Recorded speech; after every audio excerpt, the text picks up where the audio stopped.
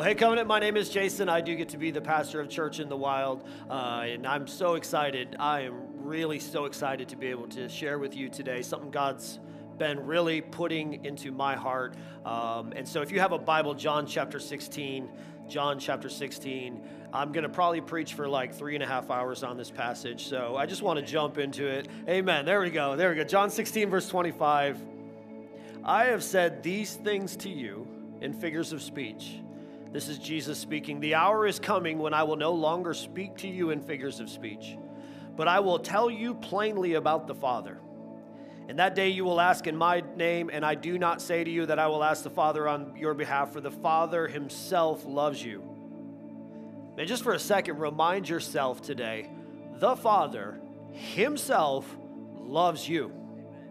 You can't say that to yourself enough times, I believe. He loves you because you have loved me and have believed that I came from God. I came from the Father and have come into the world, and now I am leaving the world and going to the Father.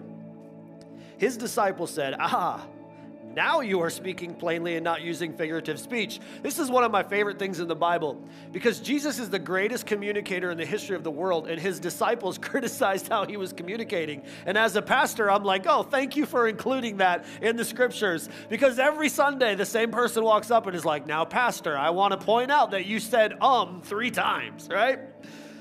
Now we know that you know all things and do not need anyone to question you. This is why we believe that you came from God. Jesus answered them, do you now believe? Behold, the hour is coming, indeed it has come, when you will be scattered each to his own home and will leave me alone. Yet I am not alone, for the Father is with me. I have said these things to you that in me you may have peace. In the world you will have tribulation, but take heart, I have overcome the world. Let's pray. Heavenly Father, Lord, you are gracious, kind, loving, just, holy, and righteous. We stand in your presence today, humble, fallen, broken people. And Lord, we want to take just a moment to reflect on your peace. A peace that, if we're honest, it passes our human understanding. Lord, thank you for this church. Thank you for Covenant, Lord. Thank you for just the way this church has blessed me. It has blessed Church in the Wild. We look at Covenant, and we are so thankful for Covenant, Lord. I do pray that you would be with Church in the Wild, Lord, right now, as they're preparing to set up, Lord. We just pray that you would give us a great rest of the day. And Lord, thank you so much for whoever it was that discovered the coffee bean so many years ago. God bless them. In Jesus' name, amen. I had good coffee this morning. I had good coffee, clearly. You ever have someone just be brutally honest with you? Like just probably maybe too much? I was talking to a mentor of mine, and I thought I was right on a certain topic, so I was fired up. I gave him a call, and I was just letting and then I said to them, and he was like quiet for a while, and he said, can I just repeat back to you what you just said to me? I'm like, sure. And it got quiet, and he's like, what I heard you say is, and then he repeated it, and then I was like, oh man, I'm such a jerk. He's like, well, I don't want to say that. I'm like, well, so I got to call them now and apologize to them. He's like, well, I'm just telling you what I heard you say. I think in this moment, the disciples maybe went through something like that, because if they're honest, like, what they heard Jesus say is something that doesn't make sense. We heard Jesus say that we will fail. We heard Jesus say that we're going to have tribulations and trials. And we heard Jesus say that we're going to have this thing called peace. That doesn't really seem to match up in our culture, because in our culture, peace doesn't equate to failures and trials. That doesn't make sense to our world. And yet I find our world, our culture, continually searching for peace in more and more and more and more different ways. We try everything to find peace. We legalize everything now because we're just desperately searching for peace. And yet we wake up the next day with regrets, having to go search for that peace all over again. So when Jesus says, hey, you're going to fail, and you're going to have trials, and you're going to have peace, his disciples are like, what I heard you say is that we're going to fail. And he says, yeah, but I have overcome the world. See, Jesus' peace is vastly different than our culture's peace. First of all, Jesus' peace is a prepared peace. I mean, think about how we go about things. I heard a commercial recently. It was so funny to me because it was someone saying, hey, I'm having a harder time chasing my grandchildren than I used to. And so I took this pill, and now I can chase my grandchildren. And then the side effects came on, and they were like, here's the side effects. They listed off 30 things, and at the end, they were like, paralysis, suicide, and death. I don't want any of that. I'd rather have a hard time chasing my grandchildren. Right? Like our world is full of filters. You ever see someone and then you see their Instagram and you're like, one of the two is not the same. You are not the same person that this person is. I mean, we live in this world of filters and salespeople giving only the good news. Go to a gym. They'll tell you, man, at our gym, here's all the good stuff. Buy a car. Here's all the good things. Try to buy a house in this world. Here's all the good things about this house. By the way, we don't have time for an appraisal. Just don't worry about that. It's a world that we live in that only gives the good. But Jesus, his peace is prepared. He's saying to them, hey, I want you to know so that you are prepared for what is to come. And can I just tell you, in our prosperity gospel, American culture gospel that we live in, there's a lot of churches that are just going to get up and tell you, follow Jesus, and it'll rain down gold bricks on your head. That doesn't make sense, and it's not true. Jesus said, you will have trials, you will have tribulations, you will fail, you will go through the dark season of the soul, even when you follow me, but have peace. I find peace in the fact that Jesus is open and honest with me. So then my failures don't surprise me. I find peace in the fact that when I go through a trial, it doesn't come at me out of the blue and I'm not like, oh, I thought, Jesus, I thought that if I followed you, there's like an old Southern gospel song, don't hate me for this, but there's an old Southern gospel song that's like, now it's sunshine and roses. I'm like, that's just not true. It's just not true. Jesus was the Son of God. There wasn't a lot of sunshine and roses. There was whips and thorns. And yet, knowing what is coming towards us can prepare us and give us peace. But secondly, God's peace is a tested peace. It's a tested peace. This is what I love about his peace. See, at this point, the disciples had already seen him walk on water. They had already seen him feed thousands. They had already seen him go through trials with them. They already knew that he could heal. They already knew that he could fix things. They already knew that he had been with them in the past. And knowing that he's been with us in the past gives us peace going forward, knowing that he will be with us in the future. This is what this peace is. It's a peace that comes from understanding, man, you walked with me through this, so I know you'll walk with me through this. I'm going through this, but I've seen you back here, and I know that you've walked with me back here, so I know you'll walk with me up here. This peace is God's peace. It's tested, it's tried. See, it was only after walking through the valley of the shadow of death that David could know that God would be with him the next time he had to walk through it. I love David. David is like, man, he's one of my favorite characters in the Bible because the Bible's just so honest about him. You think about David for a minute. David was born into failure and trials. Imagine that someone is coming to Grove City and they want to cast you in a movie. They're looking for people to be in a movie. And your family is like, you know what? We'll send everyone to go be cast in that movie except for this one person because we already know you ain't going to make it. This is what David's dad did to him when the man was coming to pick the next king of Israel. He was like, oh, you want to pick one of my sons to be king of Israel? Cool. All of my sons will go here. Oh, David, it's not going to be you. Go take care of the sheep. Later on, David has to face this giant. He's going to fight to the death with a giant. And the king who sends him out doesn't even bother to ask him his name. Have you ever noticed that? Like he sends him out. He tries to give him armor. And he's like, I don't even know your name. Go for it. It is only after David actually wins that Saul is like, what was your name again?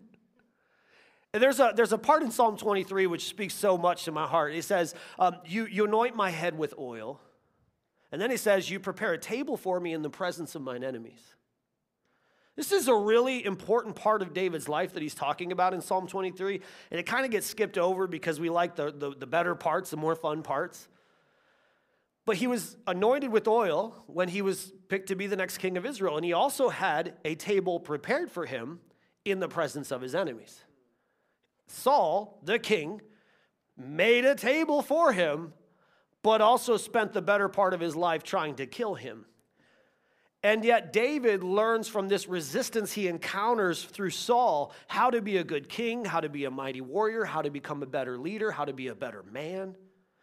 See, the resistance that you and I face in this world, it's not fun, but it actually is good for us because it causes us to grow into being better people. The question we have to ask as believers is not, will we face resistance? The question we have to ask is, what do we do with the resistance when it arrives? I think we can do a couple things with resistance. I think with resistance, we can say something like this. We can resist resistance and say, you know what, I just don't want to deal with that. I just don't want to have to handle all the problems in this world.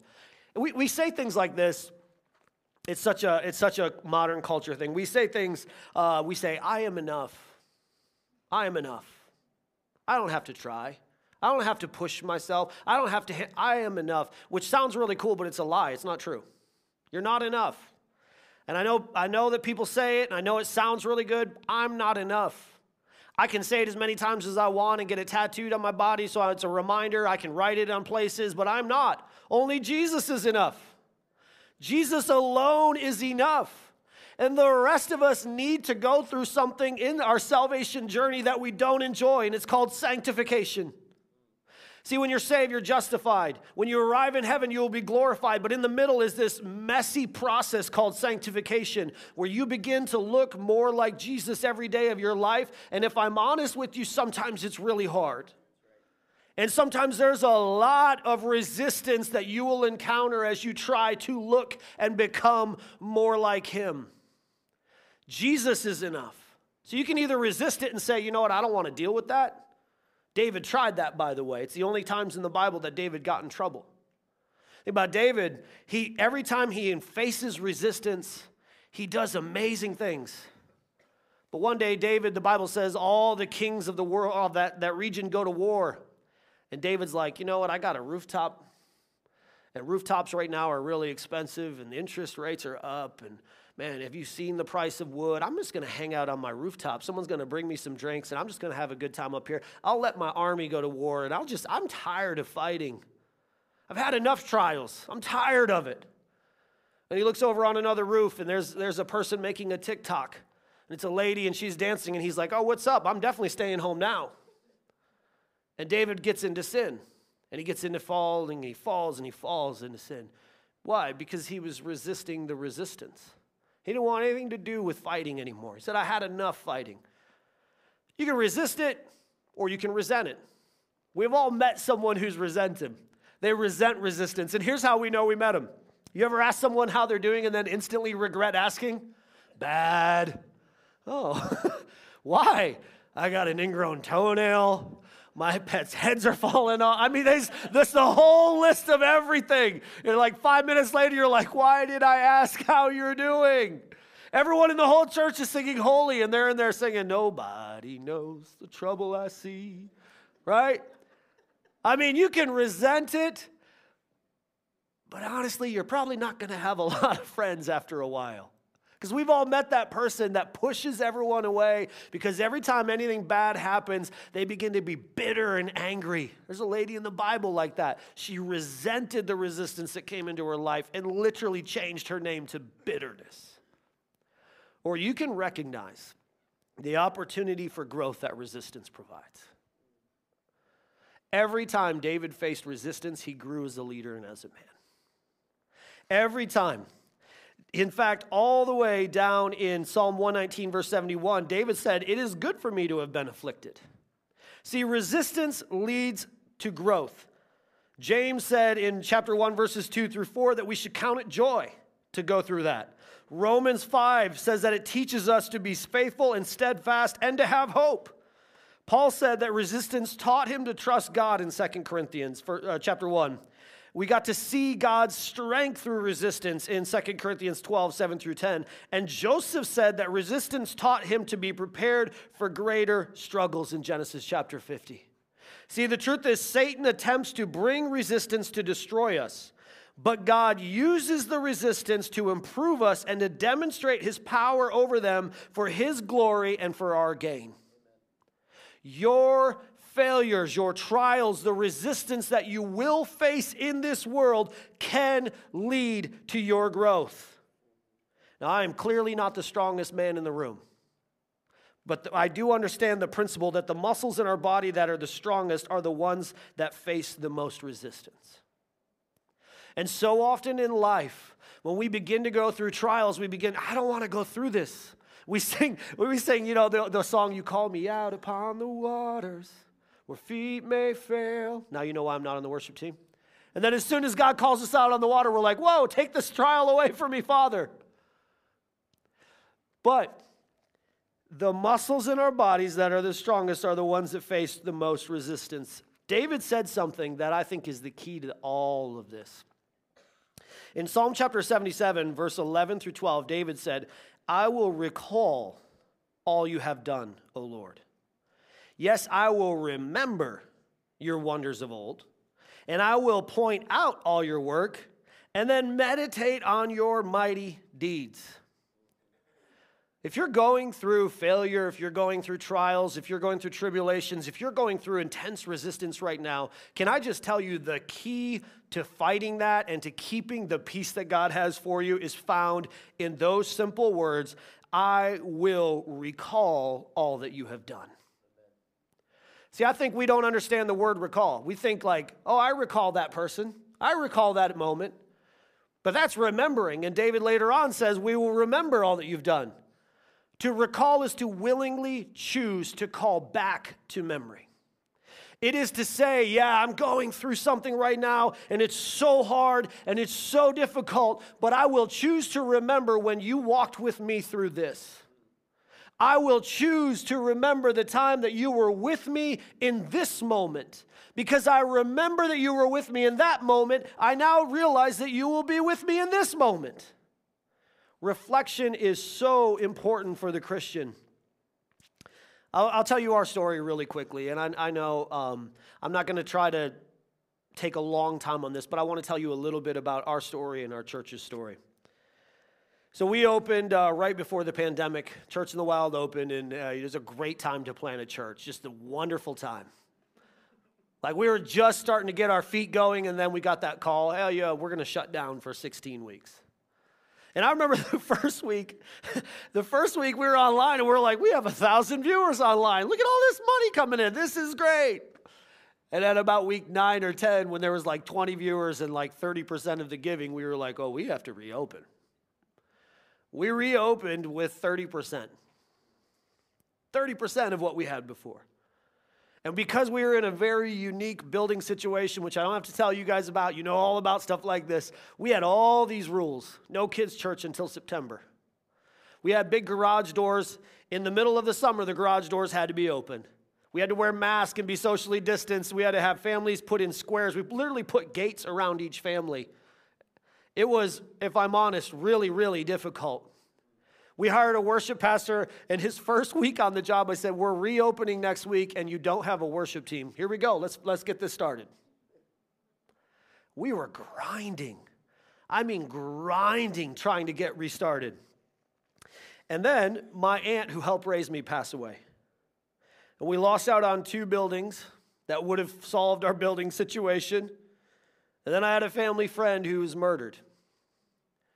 So here I am, I wake up on a Friday morning, I'm trying to deal with helping this family that just went through a tragedy. I'm trying to figure out a good way to tell our church that the second building that we were looking at, we just lost out on. And I realized that I couldn't send an email that I was trying to send because my hand wouldn't work. And I thought, well, that's really weird. And I walked to the bathroom mirror and realized I can't really brush my teeth with my left hand. And you know what's funny is I had to drag my leg all the way here, and then all of a sudden my neck fell over. I'd had 2 strokes within 10 minutes of each other. I'm 38 years old, and I'm sitting in a hospital. I've just lost a friend. My aunt passed away. We have no building. We own 2 businesses. We have a church plant that's just struggling to stay alive. And the doctors are telling me, you may never preach. You may never walk. You may never be able to play with your kids ever again. By the way, we figured out you have a hole in your heart, and that's actually a bigger problem than these strokes. So now we have to do a heart surgery on you. So we do the heart surgery. I start to get better. I start to heal. I start to improve. We wake up. You can't make this stuff up. We wake up on the 4th of July weekend, and my wife and I are like, man, we're so ready for just a good weekend, just a little bit of rest. And we look out the window, and I'm like, hey, that's funny. Where'd our van go? 2 12-year-old kids had stolen our new van. They committed 46 crimes in it. They shot at police officers. They ran from the police with it. And they totaled it. So we went through this whole process of getting that fixed. We got a brand new vehicle. I mean, it had like 200 miles on it. It was a Ford Explorer, brand new. My wife drove it for a week. She was taking food to someone who was sick. And a 16-year-old girl blew a stop sign and slammed into that vehicle and totaled it, breaking the one part in a Ford Explorer that is made in China that they cannot get. So we just got that vehicle, no joke, Wednesday. We just got it back. This was Thanksgiving when they totaled it. Oh, and by the way, she had COVID, and she hugged my wife to tell her how sorry she was. So at Thanksgiving, my wife got COVID. And then on Christmas Eve, we had 2 church services, and I went to go work out right before the Christmas Eve service. I thought, I'll get a good workout in. Well, the person I worked out with had COVID, and they gave it to me. And along with 76% of our church, New Year's Eve, I had COVID. So we had to shut down again for 2 weeks. So my daughter's birthday rolls around January 28th, and I'm like, this is going to be a good day. And she gets COVID, and so does my wife again. And it was like this for a while, like just this overwhelming tragedy after tragedy, just trial after trial after trial. But here's what I want to encourage you with. When I recall all that God has done, I think about a man named Haider. Haider is a Shiite Muslim man from Iraq. His uncle lives in Montana and had a vision that Mary brought to him a candle and said, this candle is for Haider. Tell Haider that Jesus is the light of the world. So he called Haider and told him that. And Haider didn't know what to do, so he said, okay, I'm going to go to a church. So he got on Instagram and he found that our keyboard player's from India, and he was like, well, if he can go to church at Church in the Wild, I guess I can. So he walked into our church service and said, hey, I'm a Muslim, tell me about Jesus. I said, okay, bro. So I told him about Jesus, and he said, wow, how do I accept him? Well, let me tell you how to accept him. So I told him, he's like, man, that's so great. Can I get baptized? Yes, you can definitely get baptized. Another person I remember is a man named Leon. Leon was shot in the spine in New York City. His first Sunday at Church in the Wild, he wheeled himself to an outdoor river baptism we had.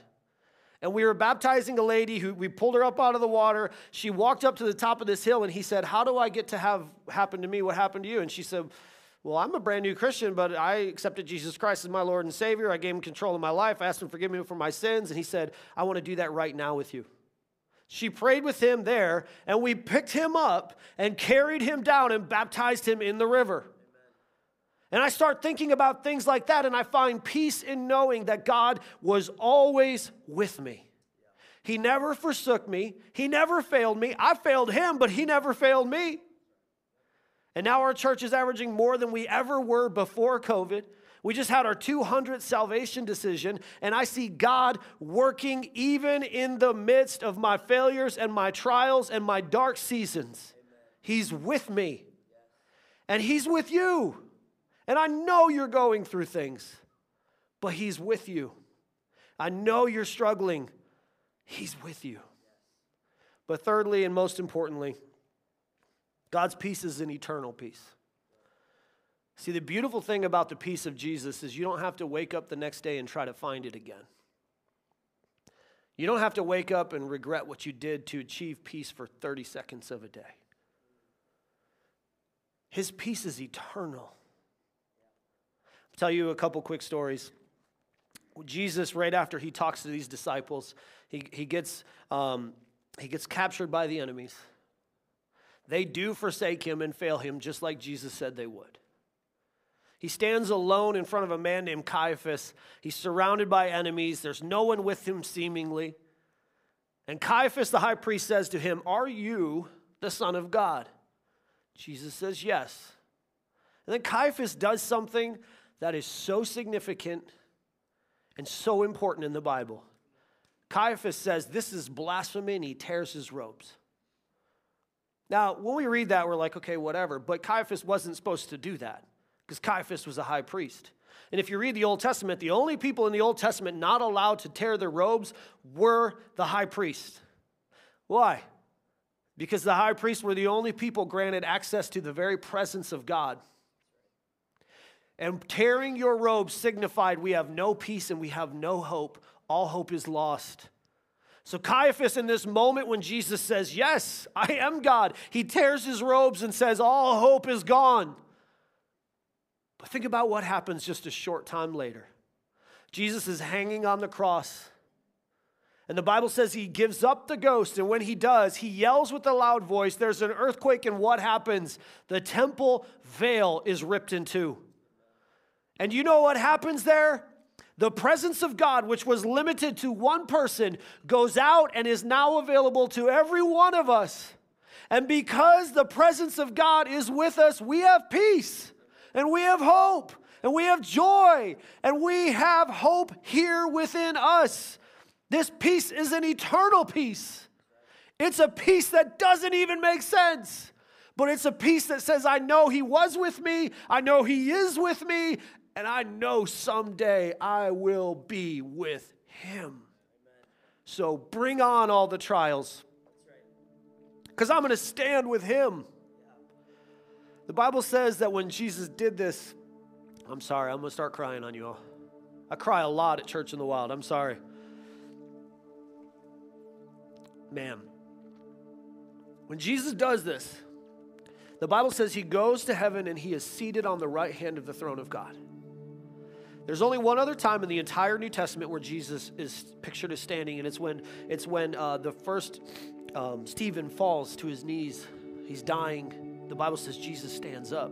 That's the only time in the New Testament he is mentioned as standing. Why?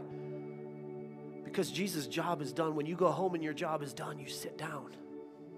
Jesus has given you the peace that you so desperately long for. He's done the job, and it's available. And the only time that he rises to his feet is when one of us falls to our knees. You feel knocked down? You feel beat up? You feel like you're facing a trial? You feel like you failed?